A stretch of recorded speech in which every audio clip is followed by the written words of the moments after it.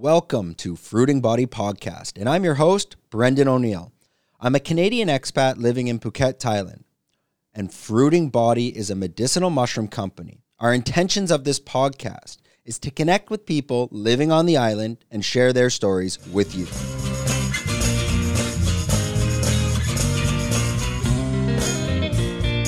This is episode 1 with Nando Bohalio. Nando is living in Phuket, Thailand, and he's the head coach at Gracie Baja and Surin Beach. In this episode, we're going to talk about Nando's journey from Brazil to the UK and finally to the Phuket, and the reason why he came here and what his future plans are. Nando, thanks a lot for coming on today. He just lives down the road. It's probably it's half a kilometer or whatnot. We're privileged, live in front of the beach. We're on the beach. I mean, the gym's down the road. You know, hard life. So kind of today we're going to talk to Nando about his journey, how he came from Brazil to the UK, what he was doing along the way, and how he came to Phuket, what he's doing now, and what he's planning to do. We've had a couple technical errors, so I pretty much know the start of Nando's life. But I'm going to throw him a curveball. Let's go back a bit further. Let's start in Brazil. Before you came to the UK, what were you doing in Brazil exactly, and what brought you to the UK? It's like I have like funny stories like how that came in. The reason I stay in England. So I was 19 when I came to UK. My mom lived in UK before, like she was already there 5 years or something, but she was by herself and I wasn't living in a flat. My mom paid I think like 1 or 2 years to like English course for me to when I come on holiday to visit her, I know how to speak good English. Yeah. And then before I came in, I was like 19. I was doing these pre-university courses, like to try to apply for a university. And I said, my mom said, "Do you guys want to come on holiday and come possibly to come live with me in the UK?" I said, "Yeah." And me and my sister, we went to England to visit my mom, and that time she was living in a room, like in Oxford. The rent is like ridiculous. But when I went there, everything was new for me and my sister. For example, my sister, when she saw snow for the first time, she was doing like those angels in the snow. Yeah. She nearly got hypothermia. Yeah. It's like we never see snow before. Everything in England smell good, taste good, the chocolate, everything. Things I like where I'm from in Brazil. For example, I will never be able to see a snow. You know, a snow day and like these white wake up in the morning like in the movies. So this is around you're 19. And you're visiting your mom. And then that's the question. You ask me why do you stay in the UK? I said boobs. What's that? Oh, boobs. Boobs.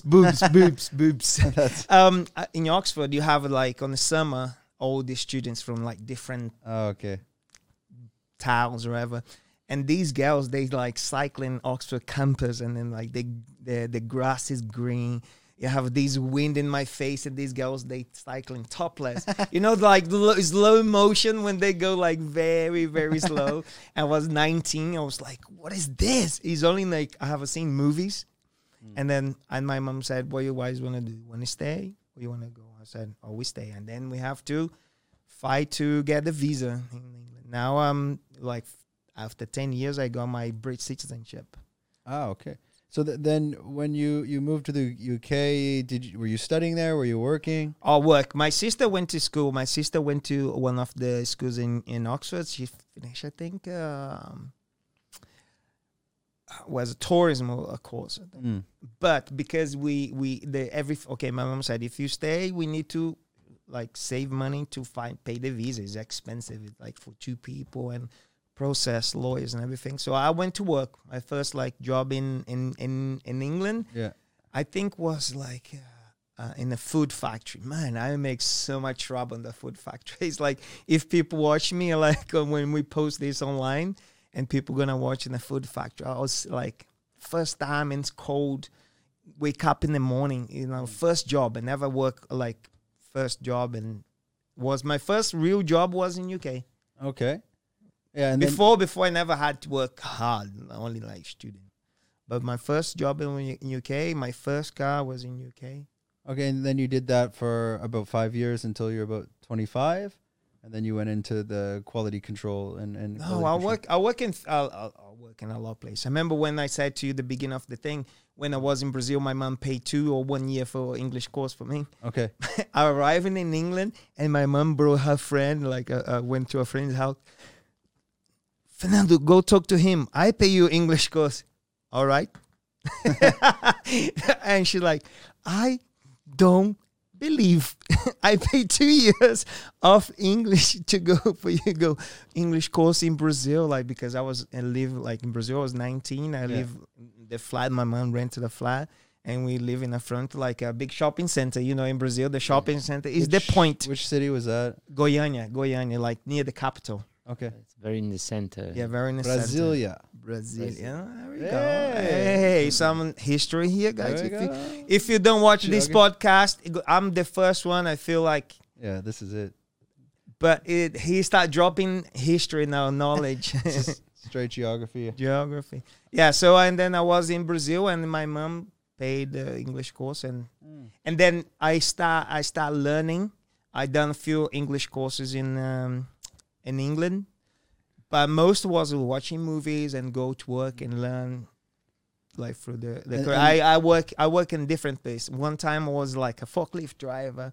I work in a like egg factory, working the line where catch the eggs, and I learned a little bit English, and they moved me to another session where I help another guy control this big robot to like take the box full of eggs, put in the pallets, and then from there every time like the journey when you come to sometimes people go different journeys. My journey was like step by step and go have a different jobs. One time I was sometimes I see people, they lose the job for they work in only one company for 10 years, then they lost their job, they lost everything.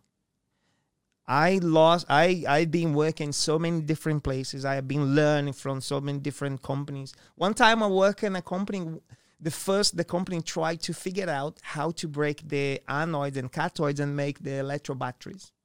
Ah, okay. So I work in a team. I Kind was of like research and development. Yes, called Johnson Matthews. I work in a company where this is the room like this, and there was like the operator, and but you have the scientists and everyone. But they already selling to California, one of the biggest consumption of electric powers and the batteries or the whatever. big batteries. The big batteries, Yeah. and they tried the thing. I work in Swindon. Yeah, I work many different places. So in this, you were in Swindon the whole time? The whole time, Swindon. Okay. So from Oxford, when we moved from Oxford, we live in a room in Oxford, and then we moved to a flat apartment, me, my mom, and my sister. And then my mom met my stepdad, and then said, my mom, before she have been in Swindon, lived before that, and she know, oh, let's go to Swindon, because here in Oxford, a studio flat, we pay 500, 600 plus bills. In Swindon, we get a house, not like a brand new house, but like a house, 3 bedrooms to 1 bathroom and big living room. And where is Swindon in the UK? Swindon is like when you drive the M4, there's M4. You come from Oxford, Swindon, and you have like Chippenham, Bath, Bristol. Okay. And you go all down to Wales and it's kind of going southwest. Southwest. Right? Oh, okay, gotcha. Okay, so you got the Swindon, and we'll kind of jump a little bit ahead, because I'm sure the listeners, we want to hear and get more involved into your jiu-jitsu and understanding like what drove you to getting involved in jiu-jitsu initially. In Brazil, where is the jiu-jitsu come from? Brazil, where you have capoeira, right? Exactly. And have capoeira. And now this podcast is good because he always can back me up if I say bullshit. Yeah, I can. You know, we can call you out. Yeah, like you can do this like bam, wrong fact. You know, I say like, man, I love when. If I say I love when like Rio de Janeiro, Salvador was the first capital, and he can correct me. Sometimes when you do, if I remember, yes. You know what I mean? You know, like sometimes I cannot remember all the history. Yeah, but like in Brazil is, I remember the big tapes. We record those. We rent those tapes, bring home, watch Vale Tudo, Anderson Silva, Vanderlei Silva with like no gloves. You know, like there's no testing, there's no osada, there's the referee like, God, like, head kick, juiced to the max. Yes, I remember Victor Belfort when he fought 2 guys in the same night, and then we watch these things, but like I never come across with jiu-jitsu, but I always around us and jiu-jitsu I had a bad reputation in Brazil because of like the gangs, and then become something all the family can practice now. After the Grace, like make these amazing marketing and like self-defense. How did you make the decision to get into jiu-jitsu? You're 25 and you met someone that kind of pushed you to it. You came across a gym or what was that? It's like when I started jiu-jitsu, I always like sometimes dropping around, and imagine you like doing Brazilian jiu-jitsu in UK as a Brazilian. When people come in, what are you doing? Brazilian jiu-jitsu. Okay. Same like I'm doing karate or I'm doing like judo. I'm from Japan. So you got started, you're working your job. I mean, you got to be putting in the hours of jiu-jitsu. You're doing like after work? It's like the jiu-jitsu is like this. You train, you sign your class.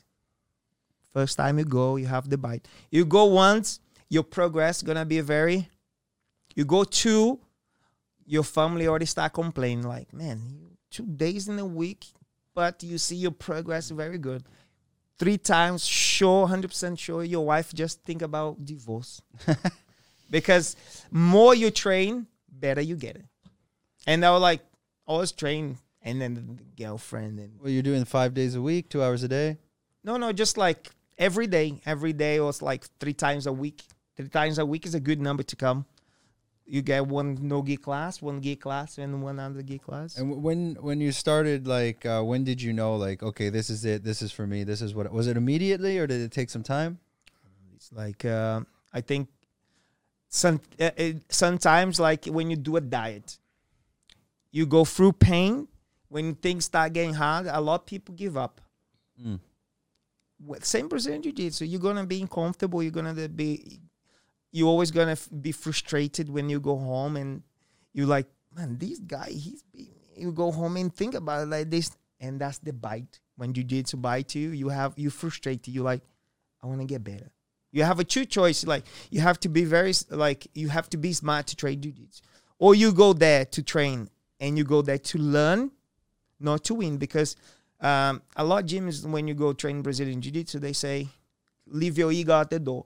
No, you bring your wig with you, but you control. Like in jiu-jitsu, you have to start controlling your mind, your body. Now, imagine when I say, okay, Brendo, let's do an armbar. You know how much like your body have to make the mechanics to do the armbar. You have to move. You have to think. You have to move your body. So you have to mix together your body, your mind together. And then when the things get hard, if you stop, you're going to be a white belt forever. And like, what would you say to, I mean, I was training with you when you first opened. For me, I just got too busy. I'll use any excuse. It's all night time's hard. I probably got about 20 lessons, 20 hours under my belt. I could probably choke out Talise right now. That's about it. I'm joking. I'm joking. But what I think is interesting, especially for people that have no idea about Brazilian Jiu-Jitsu, is let's talk a little bit about like the ranking system, how that works, and what you need to do to go through the ranks so people can clearly understand how many hours you truly need to put in to actually become a black belt. Okay. Let's start. So Brazilian Jiu-Jitsu is very simple, like the belt system. So you have white, blue, purple, brown, black.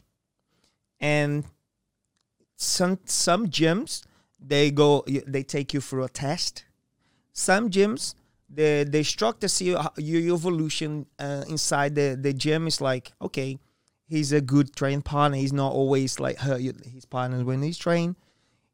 Pay attention, he focus, and he have his progress. Sometimes, sometimes you find talent people, but they don't want to work hard. But you find people with no talent want to work hard and want to understand. You're not gonna make I'll show you some things some people really good at. and as an instructor, I have to understand. Sometimes I show technique for you too. You're gonna get faster. He's got a little bit more Takes time. time, yeah. But if you like get comfortable and do like a lazy armbar, he will catch you. So And then you go white, 4 stripes, blue, 4 stripes. Like in my school in Swindon, we usually do like every 6 months a good, like for example, you go white belt and you go your stripe after 6 months. Some gyms, I see one before, like where you can get your blue belt after 3 months, but I think you train like twice a day. Twice a day, like in a good gym, will like be up your body. what would you? I mean, I was just guessing. I could be wrong.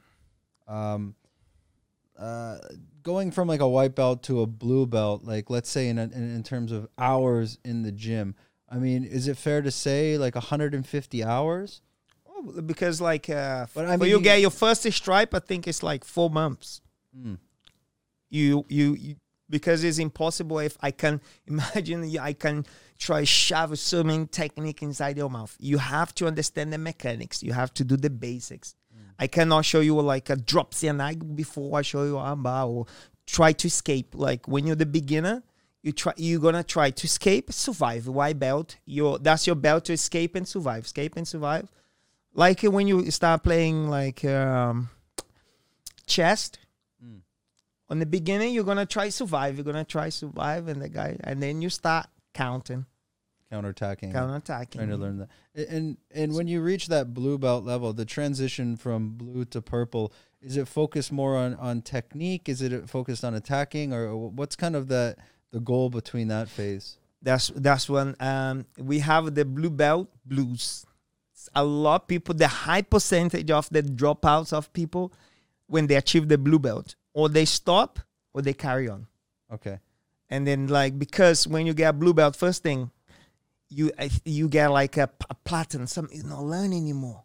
And basically you have like a big target in your back. All the white belts want to show the coach, you beat the new blue belt. He's like, man, this blue belt, come on, I tapped him yesterday. But it's not because you tap him. It's like the mentality of the student, not because you tap him. But the guy, he earned by, you don't have to be all the time competitor. You don't need to win. The pain was your goal in jiu-jitsu. Like Gracie Barra, the pain was your goal. I have a guy, Javier, he's 76. His goal is just to learn, to have the experience, and he's writing a book. And sometimes you get these guys, okay, I want to compete. Okay, your train is completely different from one to another. So you have the guy come just for a hobby. So you're meaning like you call it the blue belt blues. They get that blue belt and they feel like they've reached a plateau, but yeah, they stop learning, or they think that sometimes it's enough. Isn't enough, like, oh, it's too hard, I don't want to go further. Some people, okay, let's go. What's the next level? Is there a big jump between a blue and a purple belt? Like, for example, let's say a blue belt. I'm gonna say it could take 1.5 years. 2 years. For right? me, let's say the blue belt is a white belt master some techniques. Okay. You have, because I put you on the floor, say, okay, Brenda, show me armbar, triangle, omoplata, escape from side control, 3 things, and you know, just you a blue belt. I give you a blue belt, and I'll say, Brandon, armbar, and you know what I mean? Have to be something like clicking. You're like natural. Wow. You shouldn't be thinking about it. And it's not some. I'm asking you to do a fly armbar. It's like something your basis, like a house. You're gonna make a house. You have to start from your foundation. The foundation. Yeah. You have to do your foundation. You have to understand what you like, the school principles and everything. You have, for example, you are white belt, but you come in late. You like hurt people. Yeah. Do you think you're gonna get your blue belt? You're gonna get your blue belt, or after blue belt you're gonna go anywhere, because the another guys don't want to roll with you. I haven't seen many times. Did you see this a lot? I don't think I've ever seen it here at Sutai. I think the crowd's quite comfortable, from my experience, anyways. But did you have any experiences like in Swindon or elsewhere where there's certain white belts or even blue belts that were a little bit reckless? is like white belt. They are like you don't have control over your body. You learn something is not you're not controlling. You see movies and you do like you don't know you don't understand the mechanics. How much leverage of, for example, your hip will generate when you go fast. You know, sometimes the blue white belt think is the fastest good because they see the moves fast. Sometimes that's why like I always teach my guys here in Swindon is like do it slow. If you can do it slow, you can do fast. Yeah. You are going to understand the mechanics. We're going to do fast. What is do you have like a philosophy as a teacher and let's say a trainer that you instill in your gym that you follow some sort of strict philosophy or something like a Gracie Barra the Gracie Barra such as a company, they offered like a lot to seminars and how even the classes I teach is like being thought about many black belts, how we're going to talk to the students, what kind of technique. And every week we have like a website and like an app I can follow. So we like Gracie Barra is 850 schools around the world. Every time I sometimes I tell the guys, you have the Gracie Barra gi, you have another passport to go anywhere in the world. There's a Gracie Barra. You have and one. You can kind of jump into that. Jump in schedule. Because you're gonna see the same mentality. All the professors to get the black belt certificate. Yeah, we study exactly the same material. Sometimes like you guys like a McDonald's. No, they give you a base and like for example when I teach technique and like we have like the.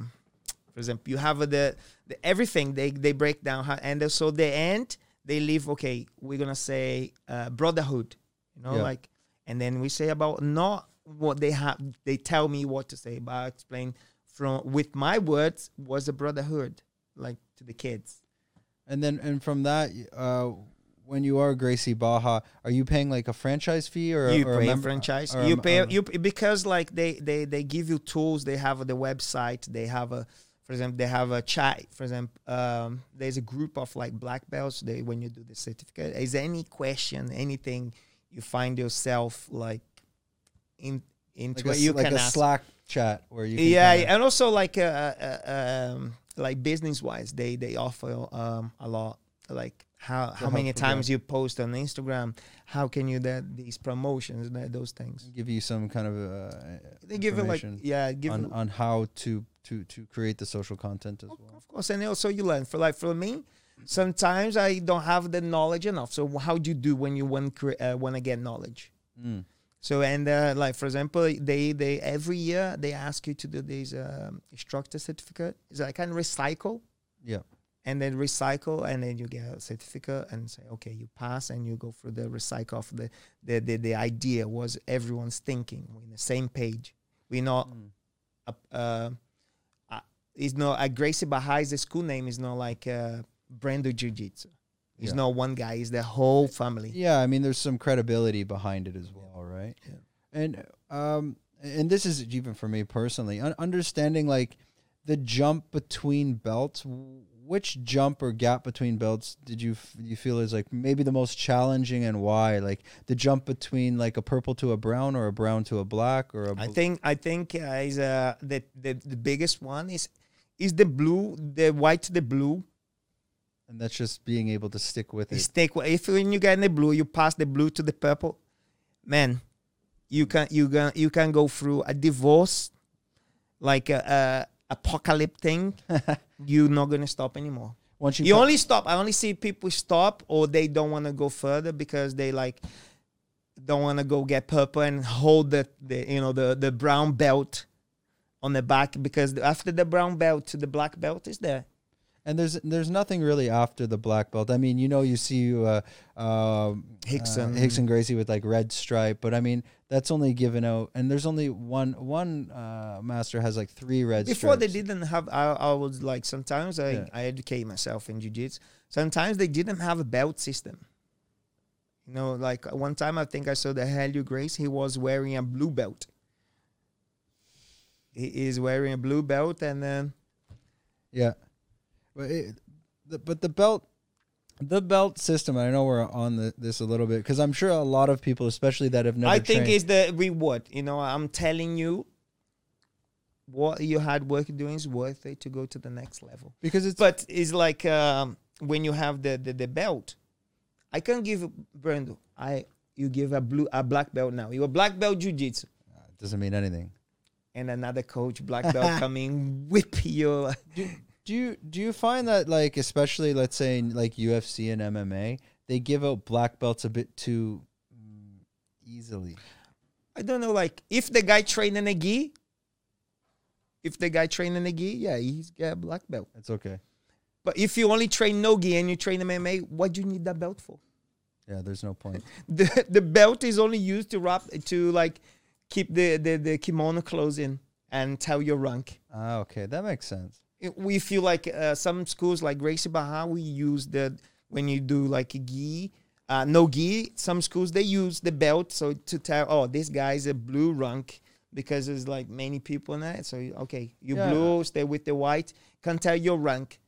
But if you don't train in a gi, do you train a gi? No. Why do you Why get do you need a a belt? Ah, okay. Like, do they get the will? How to? Are there different ranking systems? Like, for example, for me, I preferred no gi, so I would show up to these classes instead. You like, for example, if you want to compete, Yeah. you're gonna compete in an expert level or advanced level. The advanced, so you have the beginner. Yeah. But I mean, there's for example, So you cannot go, for example, on ADCC you have the levels. You cannot put yourself as beginner. You're not beginner anymore. yeah, you know how to like I mean, armbar, choke. like for example, like Gordon Ryan. I mean, he's all no. He's expert. Yeah, but did he get his black belt in gi at any point in time, or is he always? If he trained in the gi, yeah. I'm not sure. Did he? I don't know if he actually ever trained in a gi. I think he's always done no gi. Why do you need Yeah. the belt for? Yeah. The belt is only like to you come to, okay, I'm a black belt. Mm. Well, you never wear a black belt. I was watching and because I watch a little bit of ADCC, and it seems, maybe I'm wrong and I'm probably gonna get in trouble for this, but it seems like everybody's on steroids. Are they testing? That's the question. They're testing now. Now. Now, okay. Yeah. How if what they is now? testing- Like the past year or? I don't know. I think they testing. I'm not sure if they test. Check in the Google. Like that's that good Yeah. question. Like let's check When- in Google. So when did ADCC testing? testing This might be hard. or Let's check. This might be hard to pull up. When, like, it's more like when you can tell when did they start testing? And it's kind of, I know it will go a bit off topic, but it's the same thing in It's interesting. It's interesting how we like UFC, No. like we were talking about earlier. How when they started testing all these fighters like Johnny Hendricks, Chris Many. Weidman, Anderson Silva, they all dropped off. Alistair Overeem. God, that one.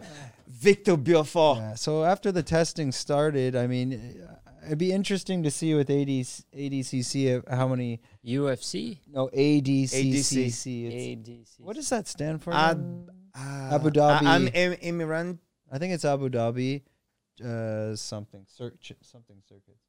ADCC. Yeah, it might be hard to find. When did they start testing steroids at AD? Does ADCC? No, I don't know. Does it? Yeah. That's test for substance. That's good. They can tell something. Oh, it's Reddit. No, it's Lily Entertainment. No, it's literally the. No. No, they No, they do don't not. test it all. Is the look the shake? No, but Lose a lot of money. those guys, they're very open. Even Gordon Ryan, they're open about their steroid usage. I mean, they're not getting. Is it, I guess it's become like same like bodybuilders, right? Man, those guys, you can tell I'm clean. Come on, Yeah, but now you have but I mean, in something that's like a competitive sport, environment. yeah, you shouldn't. At that level, You if you go in any sport, you come the mental. I'm not gonna use steroids because it's my okay. Don't go because and then don't go later cry because they used. Yeah. Oh, he win because he used. yeah. So You then knew you can use Yeah. that tool. Why you don't use that tool? Yeah, so I think I mean, for that, they did just testing, which makes sense. But also, like, sometimes they could say, okay, these guys with steroids and is the Bellator testing? Or no? I don't. Same with one. I don't know if they're testing. To be honest, Because like I all don't the think so. UFC fighters, they like. I don't think they are. I don't think at that level, but I don't know. I've never really looked into that. It's crazy. Some guys in jiu-jitsu, they don't test always in jiu-jitsu. See these jiu-jitsu guys ripped, but now they start testing and they get caught. Some of these small guys, they use it fast recovery. Yeah, because you're sometimes not just anabolic. Yeah, because imagine you train jiu-jitsu like the Miao brothers. They got caught on a IBJJF tested for substance. I don't know what they have, but I was watching those videos on the YouTube. They train in the gi in this small room in New York, and like they like steaming, and they go like in the time, and everyone go inside the shower with the gi on, and they come back again. Why are they going in the shower? To cool down. Like hot. So they're training like what? Like with like I guess the heat on or the air con, and it's more room in New York, and you can see like they all day. Man, they need something to fast recover. Yeah, I mean, and that's what it is. It's because you're constantly anabolic, so you're going to recover much quicker as well. Okay, so I kind of wanted to wrap up this part of the podcast, and it's interesting because a lot of people don't understand the process of going from a white belt to a black belt and how many hours it's involved and what's involved. Some guys they done in 4 years.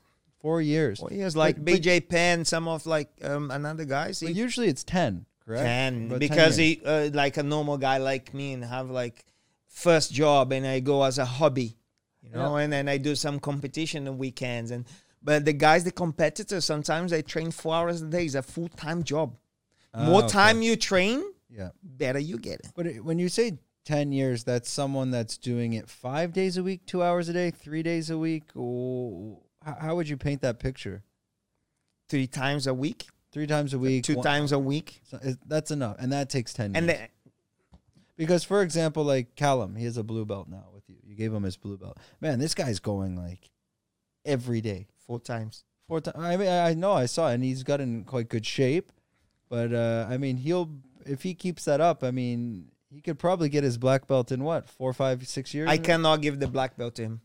That's another thing. I only can grade because I'm only 1 year black belt. I cannot like, Brenda, you're gonna be a black belt. For give you a black belt, you have to go every step. Like, so how do you get to that level where you can issue black belts? I think I have to have 2 stripes. So after 6 years in my black belt, if I'm not wrong. Okay. 6 years, but if you a brown belt, train with me here, and I want to give you a black belt, You cannot. So I cannot. You have to come in, or we another black belt, and I have 2 stripes above. How so you have your black belt? And I can grade white to blue, blue to purple to brown, and then. How so you would get a white stripe on your black belt? That's the next level. That's at 3 years. 3 years, and then you can get a second white stripe. And what's the max limit? Like, where does that kind of? I mean, you're not gonna 6, 7 dans. Like these guys have like a red belt, red and black, or white and red. Red belt. Red belt. Helio was like the highest. But I think like that's some guys special in Brazil for the Gracie family. But like, right? yes, he's like a kind of like commemorate belt. But like only belt to matter, the guy's a black belt, like 10 degrees or red belt. When they have these seniors like black belts right now, you look at them, they're very like seniors now. What does that mean when people say 10th degree black belt? Is that adding a stripe every time? Yes. And you can get upwards of 10 stripes. Yep. So what does it kind of max out at the 10th degree? Sometimes is get like, how long you've been doing, how you mastered all the techniques. And some like guys will invent the techniques, like come up with. I mean, like, does it end at 10th degree? And then you go red and black, I think. Oh, okay. And then go above belts. But you already like, you're not competitive. There's a black belt, 3 types of black belts. So you have like, for example, me, I competed before, but now I'm only instructor. So I have the black and the red thing. Sometimes you're just a student, you're just black. Okay. When you're instructor, you have 2 stripes in here on your red tag. When you're a competitor, you are black belt with a white stripe on it. They say you are competitor. You're not. And what was your goal like in jiu-jitsu? So let's say you're the white belt. Okay, it's just for fun. At which point did you realize this is something you wanted to pursue? Like I said, I passed the blue belt, and then did you made that decision to say, okay, maybe I want to go into this a bit further. Maybe I want to be an instructor. And the point of that question is understanding what. That's the crazy thing. I when I started teaching, I was okay. Blue belt, 4 stripes, or purple belt. You're teaching at this point. I teaching okay, like nearly close purple belt, and then helping my coach Pat in Swindon. But man, if you see the lives of the instructors now, they don't have easy life.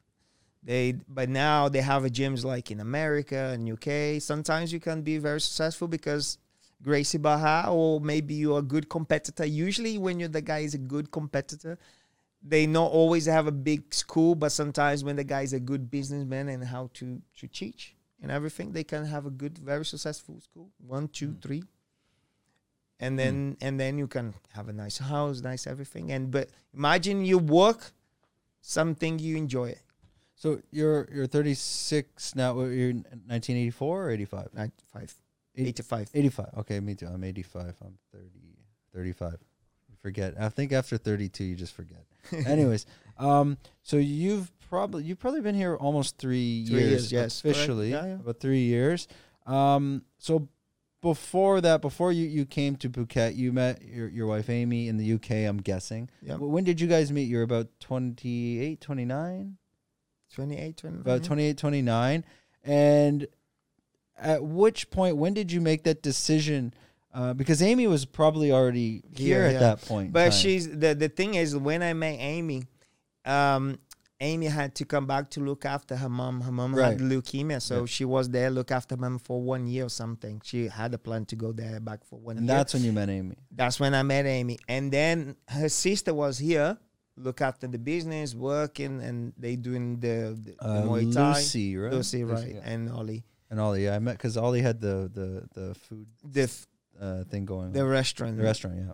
So and then Amy said, "Well, I think we have to go back to Thailand because Ollie and Lucy gonna exchange to live here because they're girls. They have 2 girls, Lily and Alice. Yeah. So they have the school is better and they pay less. And Ollie here was working in a restaurant, but his business is like construction. He's he don't want to build the house I'm living now. Yeah, he was telling me he built the whole sold thing, everything, and came over here, and but when you're in this thing here, you work in a restaurant, completely different. Yeah. And they choose to come back and look after the mom. And Amy said, "Okay, it's my gym anyway, so I need to go back." And they said, "Well, we have to go back." Say when. And then I was like, "You guys don't have a jiu-jitsu. Yeah, I can't be jiu-jitsu coach." And they live near the gym was always a dream to live by the gym, by the sea. And did you make because when I met Ollie, I was asking Amy, is there jiu-jitsu coming? I was one of the first, I swear. And she's like, "Yeah, it's coming. Don't worry. Nando's on the way." That would have been 4 years ago. So when this idea and you met Amy and this idea came up, how quickly did you? No, we make didn't that have decision? I met Amy through Tinder. I met Amy on Tinder. Oy. Tinder. Was it a Cup on cup? Was it a super like? Was it a swipe right? Yo, I was like we matched. I said hi, and she said a lot of things. Good, and she said, "Oh, this guy don't talk too much." And I said, "Come to meet me." Was like Christmas time, and that was like every time I work in IT connectivity. End of the year, we go to the pubs, do pub crawling, one pub to another pub to another pub, and Amy, I think she was the one before the last one, and everyone like done. And then she came and she's even said to her mom, if he's weird, call me back. And then she didn't go back, and we stayed together through Tinder. I met him in Tinder. Ah, okay. All right. Quick plug to Tinder. Yeah. We'll Look, like the things advertising. the things take me to like the UK was boobs. Yeah. Yeah. What does the thing take you to Thailand? Tinder. There we go. It's all connected. Boobs in Tinder. I never believe on Tinder, but now you guys broke him all my ideas. We have a Tinder baby. There we go. And that's why, like, one of the reason we came. So okay, let's go to Thailand then. And Amy had a job here as well. Amy have a job. She's a teacher in UWC. She's a preschool. Yeah, we teacher. should maybe, because people don't know who Amy is. Amy, she opened Sutai originally with Mao. Mao. Mao was from Costa Rica. Mao's gone back to Costa Rica now. So they have the Muay Thai gym that's it's here at Surin Beach in Phuket. It's probably the nicest gym around here. I mean, there's a couple other gyms as well. But in terms of like the location and the quality, yeah, it's really nice. And that's how I met Amy originally, by training at Sutai. So you made that decision. You said my question was, how quickly, when you're like, you know what, maybe I can come to Phuket and open up, a Gracie Baja Jiu-Jitsu gym. How quickly was that transition from the decision to the day you got here? Oh, I have to like tell my boss, and probably like 6 months. 6 months. Or less than that, because I tell my boss, nothing hold me back in UK. I'm not from there. I don't have the citizenship. And when you move from one country to another country, you already know rain. Why are you gonna like put yourself back? From my mentality, when I'm do something, I'm working for that. Don't look back. I work for. Is opportunity. I was saying, no, I want to stay here. What I'm going to do in Thailand, I go. Same when I came to England. I didn't know if I'm going to like it. My mom not going to force me to stay there. If I don't like here, same thing. Okay, it's not for me. But I'm very easy. Wherever I go, I liked anyway. I'm easy going. When I was in England, I see many people, many friends like, man, I miss Brazil. I miss the Rodizio. I miss you, my friends. I miss everyone what is too. Rodizio? What is that? Rodizio. What is Rodizio? Tell me about it. What is Rodizio? I miss Rodizio. Yo, we should go to. I went to a Rodizio in Bangkok. They have in Bangkok. What yeah. is Rodizio? You don't know. Can you show me a picture? Oh, so basically, it's a thing, or Rodizio is something they have in Brazil. It's a buffet of meat. Let me explain. Oh, let me break down for you what's Rodizio, right? Right. Rodizio is like this. Brazilian people don't like to come and eat this. We not used to it, man. First time I came to a Chinese restaurant, Italian restaurant. Now, do you live in the jungle? Yeah, close, but we don't have Italian restaurant like here in small towns, or Chinese restaurant like in small towns. Small towns, you have a Rodizio. And the idea of Rodizio is you pay a fixed price. Okay. You can eat as much as you want, and you have all different like cuts from the cow. And sometimes is it like a franchise, or it's kind of? No, it's like the name is like, for example, like a burger. It's a style of serving. Like the barbecue, the style of the serving. Yeah. They have this in Phuket or no? No, not yet. We wait for you open one here for us. What? Me? I don't even know what it is. Invest. But there's one in Bangkok, El Toro. If you put it like on Facebook, sometimes on Facebook you can see they done this nice video. Yeah. Where? In Bangkok. El Toro. Toro. Look at the video. Look if there's some Gaucho. videos. El Toro. It's like Brazilian steakhouse. Yeah. It is. Churrascaria. Brazil. And go down. There's a video. He's look. Oh, look at this. Oh. Look, look at that. So basically, the meat goes around, and you just stay seated the whole time. And then look, Yeah, you sit with your family, and there's a card, red and green. You ready to eat? You put on green. You want to break, and you want to chat, and you eat, and then you want to start again. Turn green again. I went to I lived in Shenzhen, and we had something like this. The quality wasn't great. Man, but this one, El Toro. If you go Bangkok, They would come around with the little cheese. What's it called? Not pão de queijo. It's just like it's just like literally a piece of queijo coalho. Yeah, queijo coalho. That's good. That's Queijo good. coalho. I miss queijo coalho. this one's good, man. Yeah. This one, I would just eat this the whole time. Yeah. So good. Oh, okay. It's getting. Let's take that don't out. show us too Yeah. much. Let's take that out. That That's looks too good. much. Strong images. That's good. Yes. Okay, so you're in Phuket now, and what are your plans for the school in jiu-jitsu? We know Phuket's been, I mean, the whole world's been smashed by COVID, and especially Phuket with tourism. I mean, you got no tourists here, but there's definitely potential at Suthai and Gracie Barra. I mean, the second the doors swing open here, I mean, I think this place is going to explode like it did after the tsunami, right? So I hope so. That'll be good for like the local economy. But us, we are basic tourists. Like we have these many fighters from South America, England, Scotland, amazing fighters. Like generate like cash flow on the gym, and like they came in, they train, and have this like great team. And but like right now, jiu-jitsu, Muay Thai is very quiet. Jiu-jitsu is a little bit better because I work with the locals here.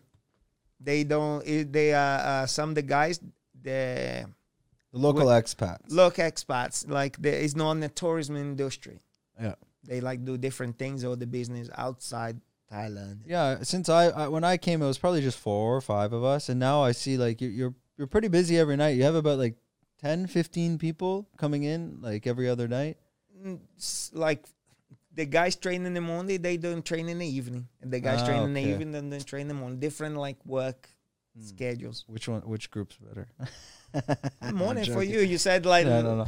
So you can do jiu-jitsu. You can do jiu-jitsu in the morning and CrossFit in the evening. The morning guys can challenge the night guys on Saturday. Yeah, they're open mind. There you go. There you go. Sometimes that's what happens. Sometimes they show up. Okay. And so I also saw now you're doing some charity work with 5 Star Marine, right? 5 Star Marine and One Phuket as well. So we start last year. So I think 1 year, like when I remember the first lockdown. Yeah. The first lockdown of lockdown district. We in Pasak 4, I think, and Sean was in one ahead of another like barrier of us, and then Sean come with this idea because Sean from 5 Star Marine. He saw where everyone try help, but they don't help. Like, for example, we had this when we start work with more people. Now we have 100 people, and then some people when Sean buy the things, and everything is from like we go through a lot of Muslims community, right? And then some people bought the pork noodle, and they put in the bag and try to explain. Listen. This community is not going to consume this. We wasting money. Do you know what I mean? Because they said, well, but they're not hungry. So let's explain that a little bit because people probably won't understand. 5 Star Marine, it's essentially it's like a kind of a boat tourism company. Post company, like and, go for and now and to explain that a little bit, and I'm aware of most of it. So what you guys are doing is you're feeding like more remote villages around Phuket. Everywhere. There's one day, Christmas Day I was pretty like shocking. There's like 24th was raining. We just have one car, and around here, Serene, there's since the tsunami, there was a family of 80 people, and they break down between like 40 one side, 40 another side. What do you mean by that? Like when they had the tsunami here, so they live in the same area. After that, one part of the family go to one side, like the side of Serene, another one go to another like Bang Tao area. And they asked for help, Sean, for help. Like, please, can you come in a community? It's the same family. Family meaning they're all related? Related. So aunts, uncles, cousins. Okay. Man, this was breaking my heart. I was driving and like, bro, imagine 24th of December and you have nothing to eat and you go to uncle's house and the uncle says sorry. And you go to a cousin, everyone in the same area, nobody have nothing. Yeah, because I see you guys, you're doing over at Sutai, and you're putting together all these different meals, and you're delivering it. I'm assuming a lot around the Bang Tao area. Bang Tao, anywhere. It's like we don't have like a specific plan where is most needed, and because the Thai community is pretty good. If you don't need it, you're not gonna get just because you're greedy. Okay. Okay. My community definitely need it. We go to you first, and then the next one, the next one, next one. These people that is there a name for the cause? Like feed the. No, Sean just put the whole thing together, and he that's why I said he saw needed to the local community, like where the government don't see them. You know, like for example, there's these places there is no even a Google map. I cannot get lost because there is no Google. You cannot see it. It will be like up in the north of the island or something? Everywhere. Like some like fish village. Because those people, before they didn't exist because they don't pay tax. They work their own. They're nomads, essentially. Yeah. And then the local government don't know about them. You know, and then we're coming because Thailand, you cannot, like me and you are three here. Let's donate to these village around here. We cannot go in and do it. We have to ask to the chief village first and authorization to go in there, and they okay, and then so you can't just go in and bring food. No, how does that work? Like, and you always talk to the bangman and the guy, the chief of the village, the oldest. Okay, he's not even the mayor or the guy local official. He's the oldest, and they ask permission for him. And we came in, we stopped the car, and sometimes we see us give it like. And take a picture of it, but just like a few times, and after we go home because they decide like which family go first and soy by soy, like, and sometimes they put where would this would be like one of the islands, like Phang Nga Bay Islands here in Phuket, under the Anos. Like happen here, every single area have like a chief, like have a leader, like Bang Tao. You have a leader. Really? Everyone is. I didn't understand it, and then so a lot of people right now. We are like a big group now. A lot of people start to understand better. It's like, oh, really? It's like how's work? Like because. So what about these places? Would you go to Kata, Karan? You need to ask permission to go. You need to like the guy. You look who's the. How do you find that out even? The Sean staff and Sean family. They are well connected. Okay. So like I know this guy, and you call this person, they will tell who it is, and then they communicate. And now they have like kind of network with Sean. Now, before was Sean calling and find out who it is before he's going there. He's not, I want to do it.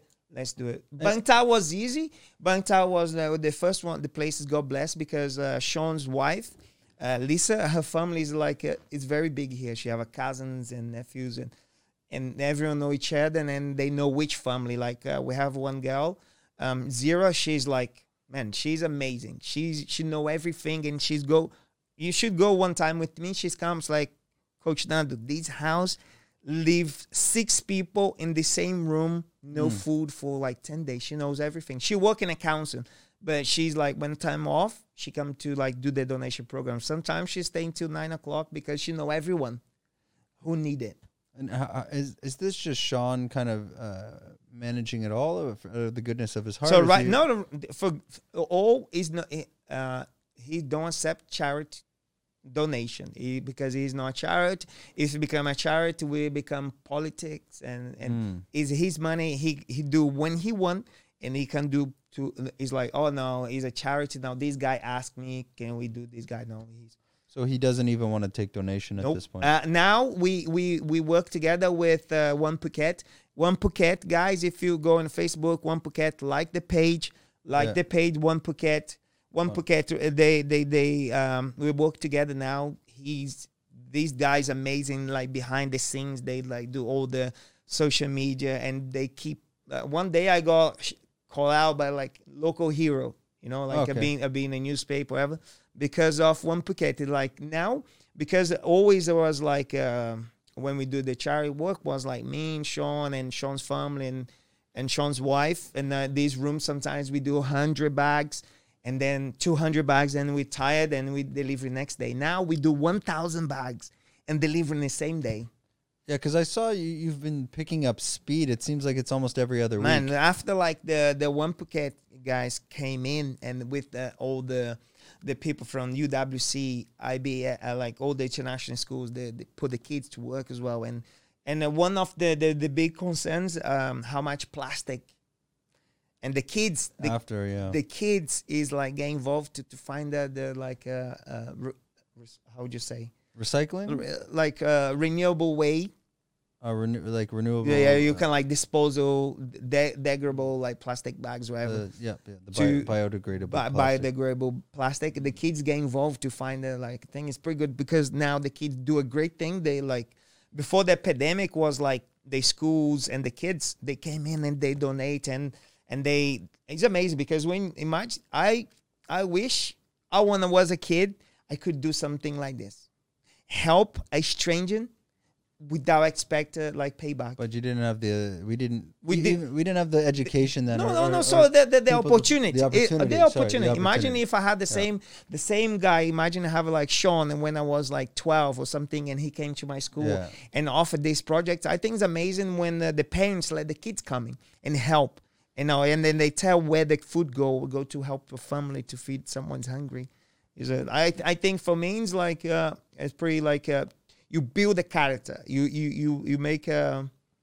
Yeah, I mean it's great for the kids, especially at that age, to kind of learn and develop from that as well. Yeah. What and I'm sure a lot of people don't understand is, so these people that you're feeding, let's say in villages like in Bang Tao, and Bang Tao is an area in Phuket. Because they're not eating now, what were they doing prior to COVID? So what has caused their, let's say, they their get lack of funds? COVID? But then before they like, what were they doing before for income? The tourism is like the tax drivers.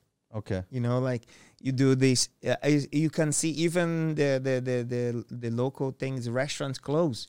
You know how many restaurants close, and the restaurant will generate, you put someone to cook or to wash the dishes. It seems like the Bang Tao restaurants, like let's say in the Muslim area, well that's Bang Tao. I mean the local, let's say Thais, they keep that alive anyways. Like not most of the foreigners are going, but they keep alive because they live in the mentality is like, I charge very little, and then you keep coming.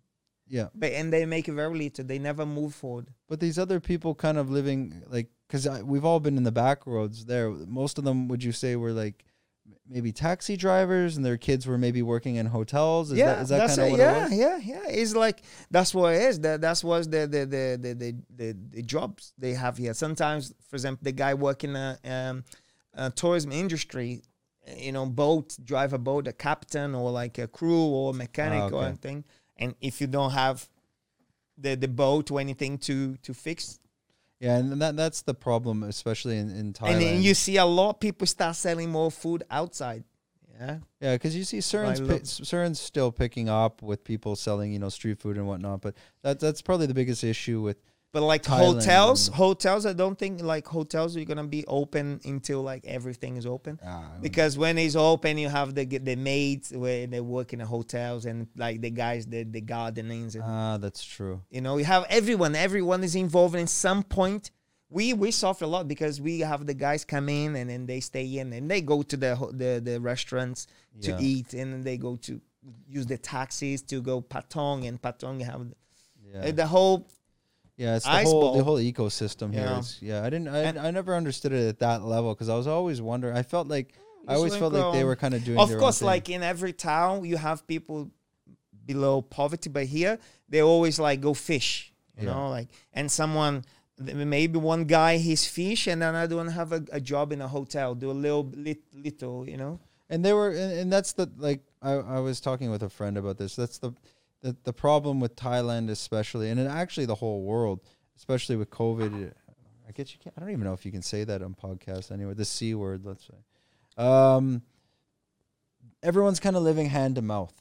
So when shit hits the fan and there's no income, well, it's you run out of savings pretty quickly. It's take a specific individual to think about future, and nation as well. I think like some nations, they think, okay, if the thing here, I have a backup, I have my savings. Yeah.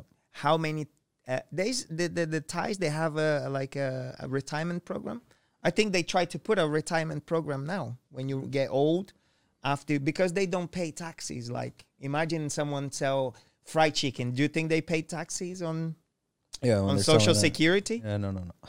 You know what I mean? They're selling on the street, right? Yeah, there's no, like, for example, we pay a lot of money because all our trainers, we pay tax for them. They pay like amount, and we cover. We have the employee and the employer. They pay their Social Security. When the kind of days, like when the government said, okay, the gyms have to close, and then we apply to pay the money so they don't have something to survive. So what do you think is not just next for? I mean, shout out to Sean for 5-star Marine, 5-star Marina, 5-star Marine. 5-star is Marine, right? Marine. 5-star Marine in the charity work they're doing there. But also for yourself, like, what are the next steps for you? I mean, I guess, like, life-wise, I think I'm pretty happy. Like, sometimes, okay, some people you have to make expectations for your life. But for me, I don't make a lot of expectation. If you want to live happy, don't make a lot of expectation. Right now, if you, like, for example, you go on a holiday and you want to do your diet in your holiday, is a little bit. Right now, you don't. I make expectation next month or next year, we're gonna be better. It's not true. And then charity wise, I think when I said we before we was a small team and now we're a big team. We are 100 people, and one day these are the people that's showing up to Sutai, right? 100 people, 100 people, like, and then we in one day it's like we have Nina and Peter, like, doing this amazing organization with the packing, how they think. But like 100 people is crazy. Some team, they do like packing their rice, because inside the life bags, the life bags is like go rice, those things. And then and some people just like packing the rice. One team pack the rice, one team put like the noodles and the sardines inside the bag, and it like a line work. And how did you find these people? Did they naturally just start joining? It's like a network. Sometimes the people say, mobile phone destroy your life. No, sometimes technology. First, we start take pictures, and then we start like, like incentivate people, because sometimes you want to help, but you don't know. Yeah. Sometimes I want to help with 1,000 baht, but I don't want to help every day. Okay, if you don't want to give one donation, but give me your time. Yeah, so let us know. I think you just got to send us a message. It's I put you guys in the group. There's a group of like many people. There's different groups, and then right now, you're not allowed to do gatherings like big groups because of COVID. Because of COVID. But before pre-COVID was good. Was amazing when I see a lot of people doing exactly the same, like the feeling to help someone I don't know. And they do exactly the same thing I was doing before, by me, Lisa, Sean, until like late. Is awesome. And then more people get like, motivated. You see pictures.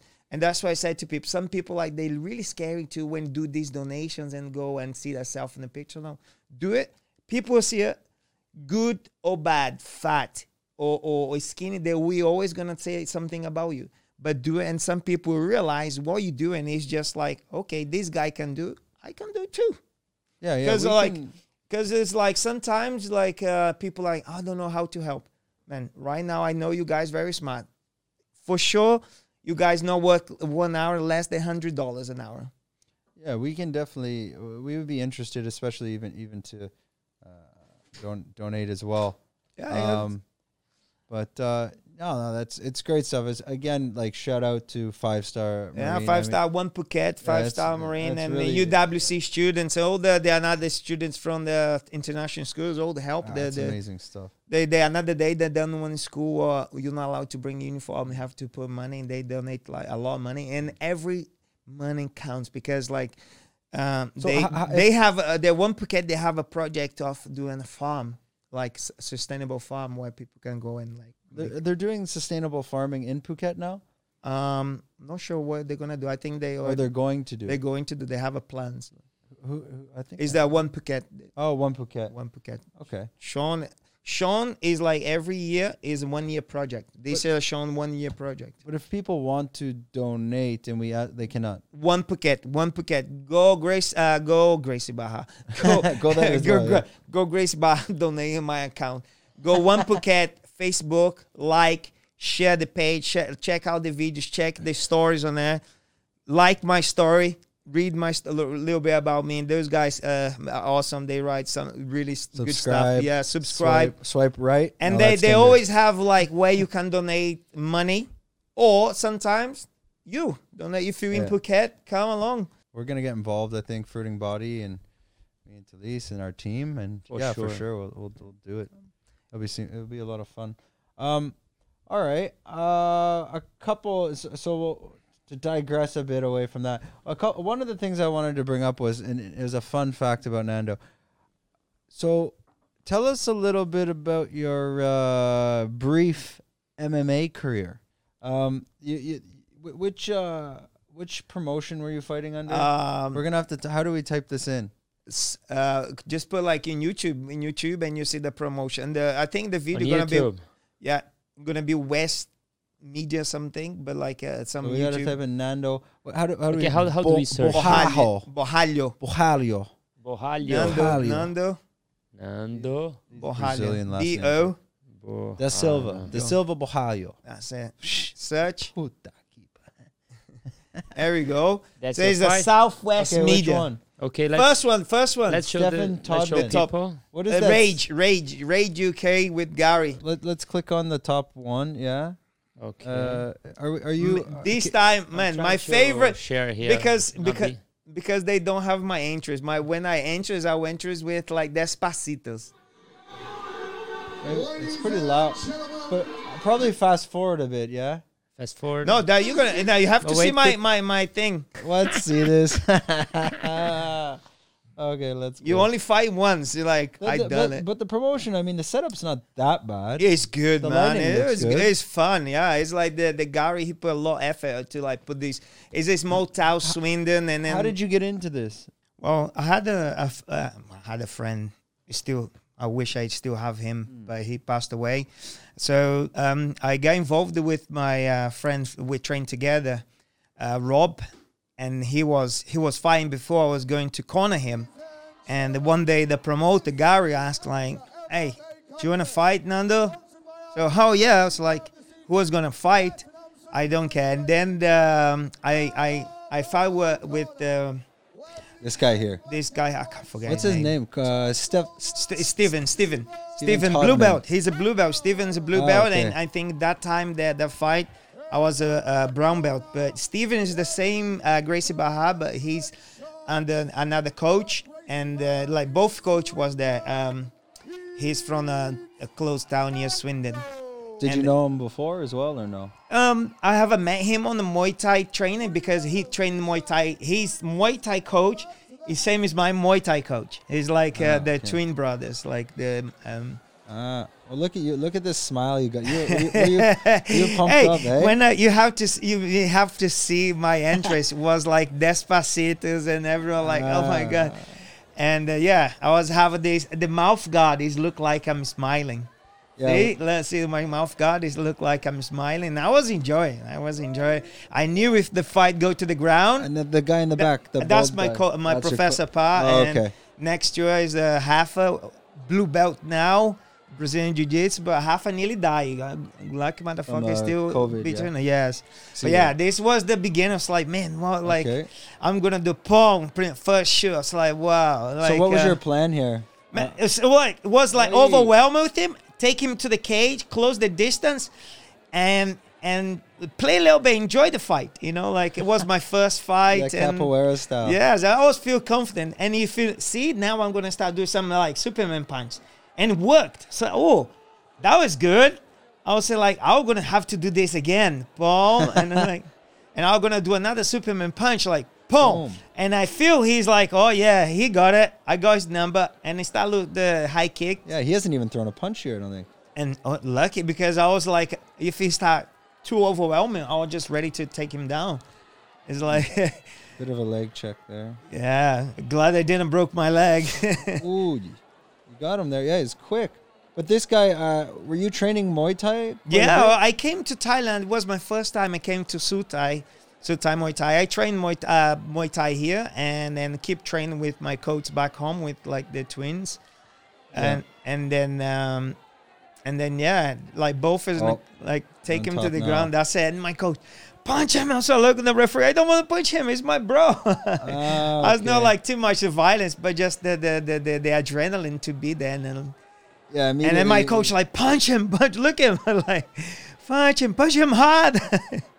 Immediately you're on full mount. You're going. At this point, do you know you're going to get the rear naked? I was like, who's Khabib, huh? Tell me, it was the same pressure like Conor McGregor and Khabib. Who's Khabib? And like, and there was the pressure. It's like under pressure, and I was making the pressure. He turned the back. Yeah. My punch was too high. I cannot punch it like I cannot break a biscuit with my punch. But my goal is just like do jiu-jitsu and finish. And yeah, you didn't even have it. Didn't even look like you had 2 hooks in there.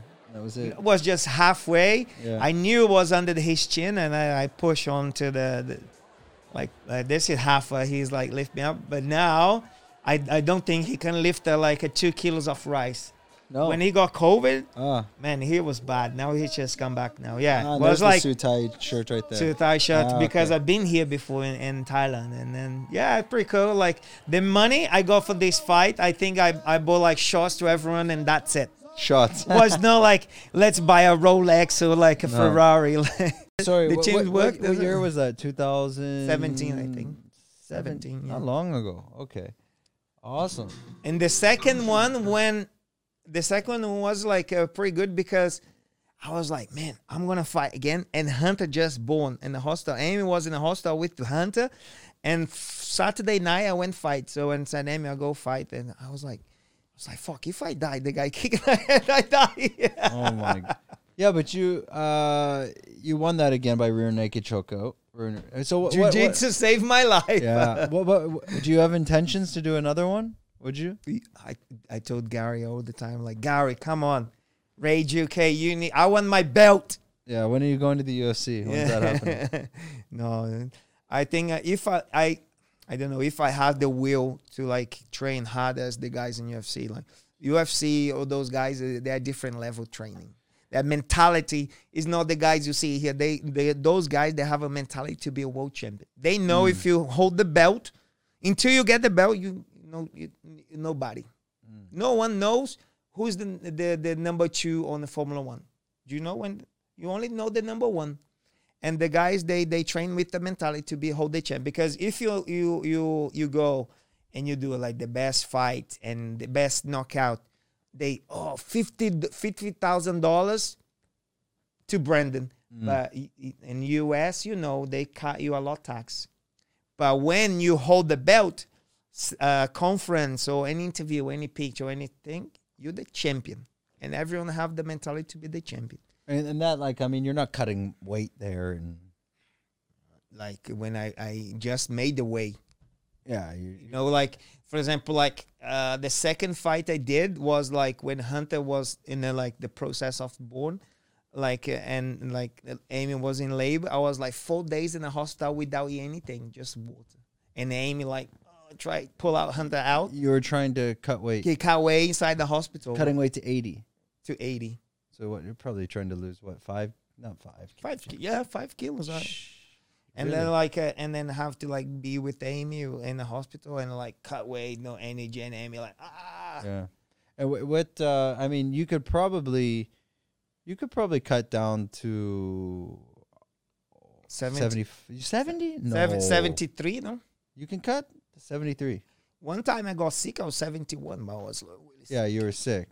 Yeah, but that'd be. But now I love the food too much, man. Yeah, we do, and we do, and the coffee. Oh, the Hunter knows. Like, Daddy want coffee. That's the whole idea. Daddy want coffee. Like, he's only 2. Cup, Daddy want coffee. Singer. How old is Hunter? 2? Nearly 3 now. His Nearly birthday 3? Next month at May 25th. Time goes so fast. It's crazy, eh? Yeah, nearly 3.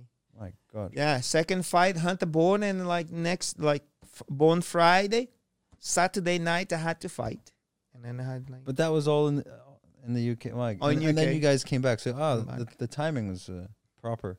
Yeah. Oh God. It's good. Wow. Like sometimes sometimes people make expectation life. For me, I always happy. I don't make too much expectation. I want good life. I want everything good. I want a nice car, nice bike.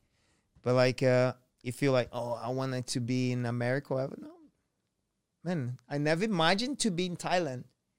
Do you think jiu-jitsu? I never like, some people like when I'm 10 years old, I want to be a fireman. I want to be a police. I want to be a doctor.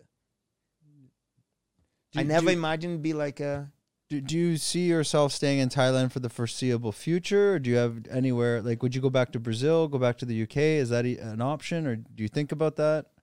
Only thing was like the concern to leave UK if I lose the rights to have the citizenship. Because when you're in a country like here, we always battling visa. Yeah. And it's annoying. Yeah, it's a nightmare. And then expensive. And then when you have a citizenship, you have the passport, you don't need to worry. And plus, I go to America with the Brazilian passport. Why you come here? Why you don't come from the Mexico borders?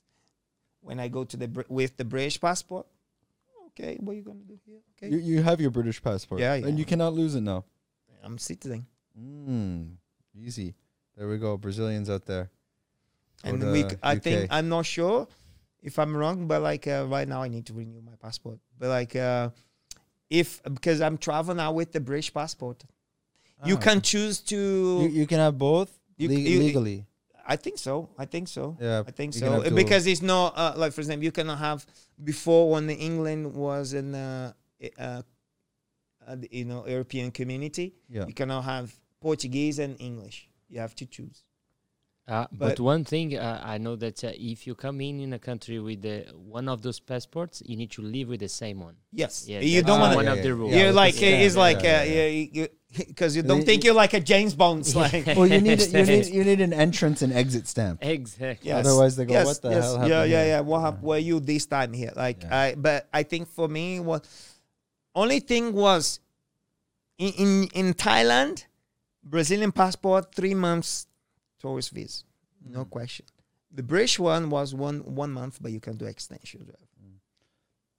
It's always the main conversation living as an expat Farang, let's say anywhere in the world, but we say Farang because Thailand foreigner, but let's say as an expat, it's always we have in-depth conversations about our visas. Yes, for example, if it's like Thailand is the time to go, let's go back to England. Okay, let's go back to Brazil. But it's good here now. I mean, it's just so people understand, and it's kind of near the end of our first podcast because my girlfriend's gonna kick my ass and I'm pretty hungry, but the coffee's good. Yeah, like right now, kind of in Thailand. Well, let's talk about that pretty quick as we wrap it up. But just to give people kind of an idea, like it's quite safe in terms of the C word. I don't want YouTube to block this video, but I mean, we haven't really had any major setbacks beside a little bit of a lockdown last year, which wasn't much. We got a little bit of a lockdown now, which bars are closed. But in terms of cases and the major issue would be tourism. I like Thailand. Some people say, but it's a third country or whatever, third world country. But here, Brendan, everyone have to wear mask. Okay, everyone went to mama. Let's put a little bit fine. Because some people will be like too lazy, don't want to bother. But it's not everyone to wear mask. Let's do a big gathering of manifestation against to wear mask. Yeah, no, we just listen. Do as you say, you get over easy. Yeah. Some people like, why should I listen to the government? Man, are you more powerful than the government? You're not. Yeah. Obey the rules. Yeah, you live easy. And sometimes, okay, if the government say to close 9 o'clock, it's close 9 o'clock. Yeah, and then that's the good thing about Thailand. We all kind of just, let's say, obeyed the rules of however you want. And to put here that. is more or with this COVID, Thailand is like a country is amazing. Not because you under pressure, because you're hungry, you start stealing, the increase of like robbing or like violence go up because of COVID. It's changed, kind of like people come together, you know, like if you don't have, let's help you, you know. There wasn't any like issues here. I didn't see anything. Only in Bangkok. Besides Solis' motorbike getting robbed the other day. Oh, yeah, Rob. Yeah, I parked on the beach. I went traveling. After 4 days, come back. The motorbike was not there. Yeah, but I told him 4 days. I Yeah, told 4 him days. don't put the motorbike there. And anyways. 4 But days. 4 days, people for like someone, because sometimes what happened, some people rent the bikes Yeah. and they have to leave the country and like, oh, Boom. Yeah. what is this bike? They just put in the back of the You- pickup and you take put it away, in the- yeah. I And told- it was an old Scoopy, Yeah, you know, yeah, it was an old Scoopy. Yeah. Yeah. So we're starting a GoFundMe for his motorbike. Oh, I thought it's the nice one. You're not driving a nice one. No, now it I'm was renting like a a nice one. Scoopy Liverpool, Yeah. like beat up. But maybe. 4 days. It was a reason for the upgrade. Now I have a nice one. Yeah. There you go. It's a win-win. We're all winners.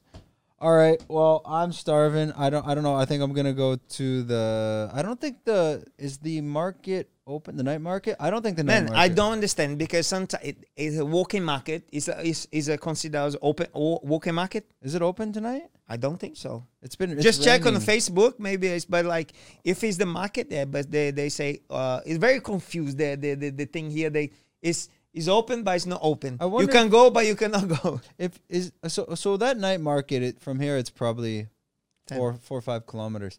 If you had a drone, could you fly that there to like? Some look- drones can. Some drones Like- can. My drone has only 2-3 kilometers range. Some drones you can get 10K. 10K easy. So you could like fly, but it would take a long you can time. you no? can fly there, Like check how- it out. How fast would a drone go? What about why do you need the drone? Why you don't? Kilometers an hour. Yeah, kilometers an hour. Why you don't just check on the Facebook page? You can see on the Facebook. Yeah, they have a Facebook page. Can you check it? Let's Can you check check the Facebook? That's instead of like go all these theories about the drone.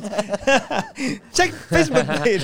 This is how lazy You know? it is. You know? Man, but it's good. Yeah. Now we know some knowledge, right? You have this type of drones because I thought the drones when you're talking about that ones, the military ones where they're based in somewhere and they Yeah. like fucking. That's something that scares me out because now the drones is so accessible and you can in You the just see- range is you- so you- far. You see the ones in China. China is amazing. Have these arm of drones and they can just fly all around the country and they have these like explosive like devices on there. Like, Now the other day I saw this The post. hell are you guys talking about? They did in China a QR code made by drones. In everyone in the streets could scan the QR code and Yeah. then download a new software game. You know, a game Oh. software. Really, just made by drones. China The is QR amazing. code. I think those guys because is like the drones would come together and The create drones the could core. create the QR code on the That's air. amazing. That is sick, My man. God. That's is the was the That's really cool. was the drone company was the drone company DJI. DJI. is Chinese like America try cut some Oh, Yeah, shout out to DJI is DJI. Chinese, yeah. because of the like all the information the drones capture the image itself from Imagine the, that back data. Ooh. yeah the back data yeah. All right. All right. So, So how do we find this? how do you- Bow Avenue Friday Market Let's see if he's right. I don't. They would have night to market there we go like night market night market. So they're gonna post something like if it's open tonight. yeah they will Avenue Market look there or like that. Which one? Friday. Fun Check. Fri- It's no. open. Look, Fun Friday. 4,000 people would like that It's one. fun. This one, yeah. Even Meanwhile like that one. Look, Yeah, but how do you find out if it's open? they will say on that they do update. Friday. What's that? It looks like a sad face and a party face. Oh, No, this January. Look the date. It's pinned post. Put one down, one down. that's April. That's so. It's not. That's a long. Oh, Drop a Temporary- message. Drop a message. Hey, you guys open? temporary closed. Oh, okay. There we go. They're closed, It's Look a at those. walking market. It's a walking market, so that's why it's closed. so it's done. Okay. What is your choice? O'Hara, Taquito. or maybe O'Hara. Remember, I saw you there. That the Irish pub. But you cannot drink. Yeah, What's the point going to Irish pub? You cannot get Guinness. you can. Cannot. No, That's they're not who? selling. There's in no restaurants. selling alcohol. They don't sell Alcohol. in You the just go restaurants. yourself in to get. I'm Canadian. I'll find a way. There's always take a home. way. I saw this amazing post on Facebook. These people, they get mocktails and they bring their own vodka inside the bottle of alcohol gel. See, there you go. Now, And they when they bring the mocktail, the thing the place cannot sell. They squeeze the vodka inside your. God, I was maybe gonna go to Tatonka. Have you been there? Where? Tatonka. It's beside O'Hara's to the left. It's like Yes. You've been there? Yes. Oh, I love this place. Oh, the starters. One time, me and No, this is the secret there. Very simple.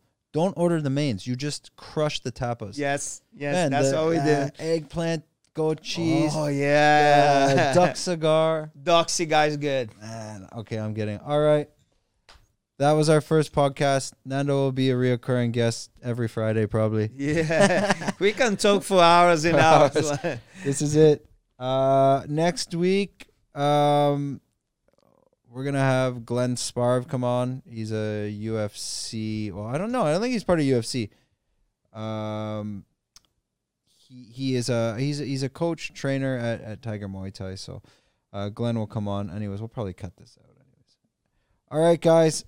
Awesome talk. Thanks, Nando. Guys, That was great. enjoy it. Enjoy the podcast. Was like fun to do the podcast with these guys. Like, share, leave a comment, and say we said like stupid things and like not a current.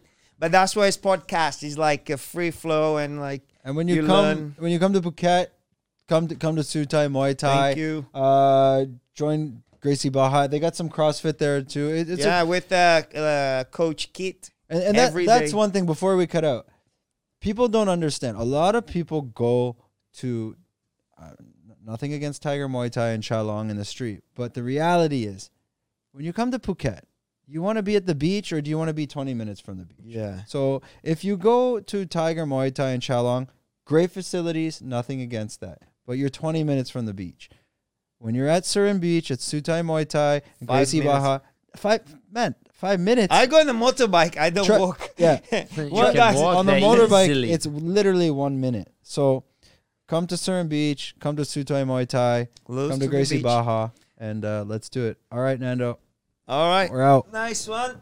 If you enjoyed this podcast and you'd like to watch the full video on YouTube, come visit our channel, Fruiting Body Podcast. We can also be found on Instagram at Fruiting Body Podcast. Please be sure to share and follow this podcast with friends and family. Thank you very much.